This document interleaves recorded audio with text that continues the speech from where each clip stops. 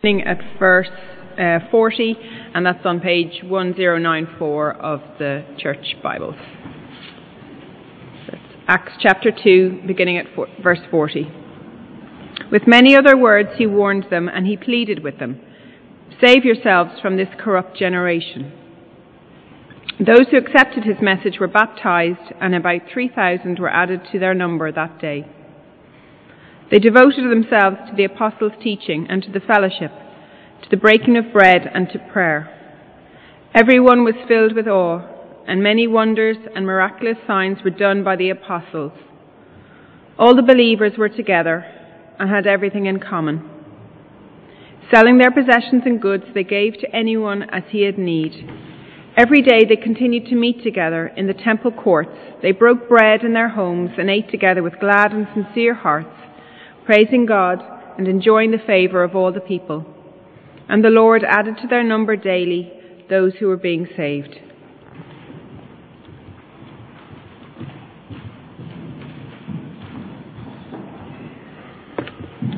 Thanks very much, Chris.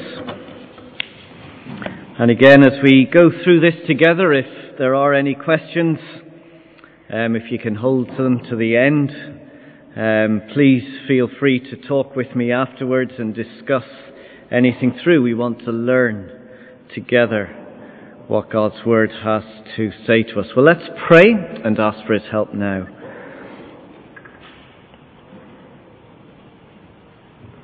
Father, we thank you for the church. We thank you for your family. And we ask now that as we gather together like this, that your Spirit would be at work among us, speaking your truth into our lives, truth that changes us and transforms us and brings us to be the kind of family, the kind of church that you call us to be. We thank you for one another, and we thank you that we can learn together like this. We pray that it will be a rich and encouraging time for us all. In Jesus' name we pray. Amen.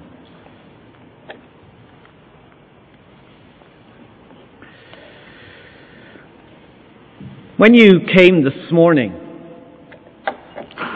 did you expect to find anybody else here? As you walked in the door, did you expect that there would be seats and somebody to make tea and coffee? When you took your children out to creche and Sunday school, did you expect that there would be people here to look after them and to teach them? If you weren't here, would you still expect that there would be people here?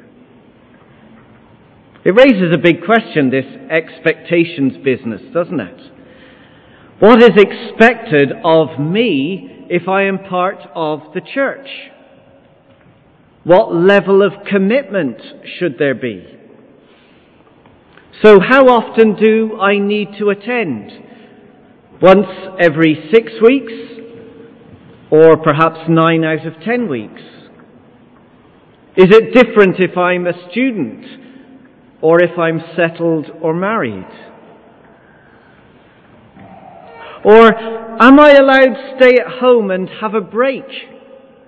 Or perhaps am I free to go and visit another church altogether? Do I come when I'm on the rota, but free when I'm not? And what happens if church clashes with a sports match or a kids' party? What takes priority? And what about home groups? After all, church isn't just a Sunday meeting. Is it something we go to when there is nothing else on? Or do we plan to be there each week? What comes first? The local church or parachurch? Who takes priority? Is it the people within your church family or your best friend in another church? Lots of questions, and I'm sure we would all have very different answers. So what is a right expectation, or do we just make up our own minds and figure out what the best thing is for us? Well, the expectation, I think we'll discover, is greater than we ever thought. But the experience is much deeper than we could ever realize. Peter has just been preaching to a very large crowd. It's soon after Jesus has been raised from the dead. He has ascended, He sent His Holy Spirit, and He's preaching to the crowd about the Lord Jesus Christ. And look at His conclusion in verse 36. He says, "Therefore let all Israel be assured of this, God has made this Jesus, whom you crucified, both Lord and Christ." He is declaring to the people that Jesus who died has now been raised. He is the risen, ruling, saving King. Now look at the response of the people to that message in verse 41. Here's the response. Those who accepted his message were baptized, and about 3,000 were added to their number that day. Do you see the double response that there is? They accepted and they were added. They believed and they belong. And the mark or the sign that they have accepted the good news of Christ and that they have been added to the church family is their baptism. They were baptized because baptism is a sign that you believe in Christ and that you belong to the community of believers. So believing and belonging can't be separated. You can't on the one hand say, "Oh, I believe in Jesus," but then on the other side say, "I don't belong to the church family." And you can't say, "Oh, I belong to the church," and not believe. We see the same thing in verse 47. At the very end of the reading we had, the last couple of lines. And it says there, do you see what it says? "And the Lord added to their number daily those who were being saved." God didn't add people without saving them. And He didn't save them without also adding them. So people who believe also belong. Now that means church life is deeply communal, not individual. Look at the language that we have here. For example, verse 42. They devoted themselves. Verse 43. Everyone was filled with awe. Verse 44. All the believers. It's like the King's Musketeers. All for one and one for all. Only we have been saved by the ultimate King. And we now together serve the true King, Jesus Christ. All for one and one for all. So let's see how this believing and belonging actually gets worked out in practice. Two big ideas we're going to look at. Here's the first one. If we say we believe, it means we are committed to Christ. If we say we believe, it means we are committed to Christ. So look at verse 42. They, that's the believers, devoted themselves to the apostles' teaching. They devoted themselves to the fellowship. They devoted themselves to the breaking of bread. And they devoted themselves to prayer. Now this word devotion means this wholehearted, exclusive commitment. It's the kind of thing a lover might write in their Valentine's card. Devoted to you. I'm sure you've all written it at some stage. They're saying, my life is given completely for you. I live for you. I adore you. I'll do anything for you. My life is yours. Wives, isn't that what your husbands say to you? I express a loyalty, a deep affection towards you. I'm devoted to you. Now, Christ has showed his devotion and affection for us by dying for us. He gave himself for us. He says, I die for you. I suffer God's wrath for you. And in response to that amazing love, the church in response is devoted to Christ. There is this wholehearted, exclusive commitment. In response to what Christ has done for us, we say, I'll live for you. I adore you. My life is yours. And so this devotion is being worked out in the following ways, as we read in verse 42. Let's have a look at them one by one. First, they're devoted to the apostles' teaching. They are learning Christ together. Now, we don't have the apostles alive today, but what we do have is what they taught, and what they preached, and what they spoke about. And what they taught has been recorded for us within Scripture. This is what we are reading right now. And how do we know it's true? How do we know we can trust them? Well, look at verse 43. It says, everyone was filled with awe, and many wonders and miraculous signs were done by the apostles.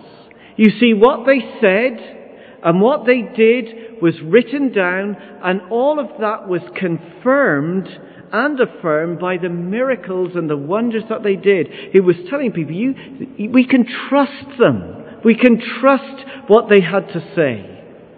And so we now have that written down for us in God's Word, to learn together, to learn Christ together through what they had to say. We learn all about how Christ has accepted us and how Christ has added us, or as we started out this morning, that he forgives us and welcomes us into his family. So we learn Christ together through his Word. But not only that, they are also devoted to the fellowship. So they are sharing Christ together. Fellowship simply means sharing in something that we have in common. Sharing in what we have in common. The church here this morning is made up of all kinds of people. We come from different backgrounds. We're of different ages. We have different likes and dislikes. We're just different people. We're very diverse people, but we have one thing that unites us together. The one thing that we have in common is the Lord Jesus Christ, the one who has welcomed us into his family and has given us the assurance that we belong to his kingdom. And this is what we share in together. We share in Christ together. It's what glues us together. It breaks down all kinds of barriers, cultural barriers, social barriers, and it unites us together to be a people who share Christ together. But not only that, we are devoted to the breaking of bread. Or as we have it here, to remember Christ together. Now I think, and you might want to discuss this with me later, I think this is primarily about remembering Christ's death as they ate together. So as part of their meals, as they invited one another round to their homes, as they would sit down and have their meal, they would also, as part of that meal, share and remember Christ. We call it the Lord's Supper or communion. They would come to remember the amazing salvation that we have received. So remembering that Christ was treated as we deserve to be treated, so that by faith we are treated as Christ deserves to be treated. We have been given new life, and we come to remember Christ together. And the meal that we have here this morning is something we will share in together to remember what Christ has done. But not only that, they were devoted, this commitment, this loyalty, they were devoted to prayer. At the end of verse 42, they talked to Christ together. Now, I think this included all kinds of prayers. Maybe formal prayers, informal prayers, prayers of thanksgiving, prayers of requests. The point is that as the people gathered together, they were a talking people. They talked regularly to the Lord Jesus Christ, in whom they had this relationship. And as we talk to God in our relationship, we are simply coming as His children, helpless, with absolute dependence on a generous and gracious God who loves to give good gifts to His children. So they were devoted together to Christ. And do you see what happens when we are committed to Christ in this way together? We gain such a wonderful appreciation and the devotion that Christ has shown for us. We see, as we learn together, as we share together, as we remember Christ together, as we talk to Christ, we see how loved and treasured we are. You see, the church without Christ does not exist. And the church that tries to live without Christ will fall apart. Christ is like the air that we breathe, the oxygen that keeps us alive right now. Well, without Christ, the church will die. We simply cannot operate, we cannot live, we cannot exist. And so together we come committed to Christ in our learning, in our sharing, in our remembering, and in our praying. So if we believe, we are committed to Christ, and it's something we do together. Here's the second big thing. To belong means we are committed to the community. And when I say the community, I don't just mean the community of Carrigaline, I mean the community of God's family, the church. So we're people who believe, but we're also people who belong. Now, what if I were to say to us all, let's do church every single day? What would you think about that? Well, you might say, well, I can manage once a week and a couple of hours on a Sunday. That's fine for me. But if that's how we begin to think about church, we've lost what it actually is. Because church is 24/7. It's not just about sitting in a meeting. It is that, but it's so much more than that. It's a community of partners, of people who belong. So look at verse 44. It says all the believers were together. Verse 46, every day they continued to meet together. The end of verse 46, we read that they ate together. Now this word together is not just saying that they met up. It's stronger than that. It means a partnership. They were involved with each other. They had these close relationships. They were sharing in the same things, the same beliefs. And it wasn't just meeting up for formal meetings. They met in informal ways as well. And this, I think, this togetherness, this belonging together, was worked out in two ways. First, they were committed to caring for one another. Look at verse 44 rather. All the believers were together and had everything in common. Selling their possessions and goods, they gave to anyone as he had need. Now that's really quite remarkable, isn't it?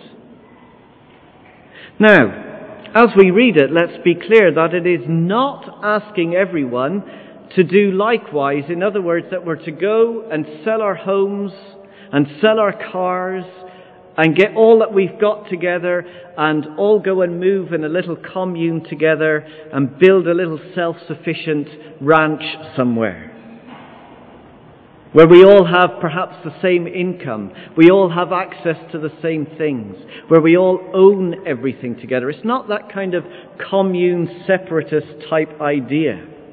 In fact, we're told in verse 46 that they did meet together and eat in each other's homes. So it's quite clear that it didn't mean you sell up your own home and all move in together. No, this was something voluntary. This was something done as God's people were able to do. But what it does mean is that we as a community of God's people are responsible for the practical care and welfare of each other. And the clue for this comes at the end of verse 45. They gave to anyone as he had need. So it was the needs of the church that dictated.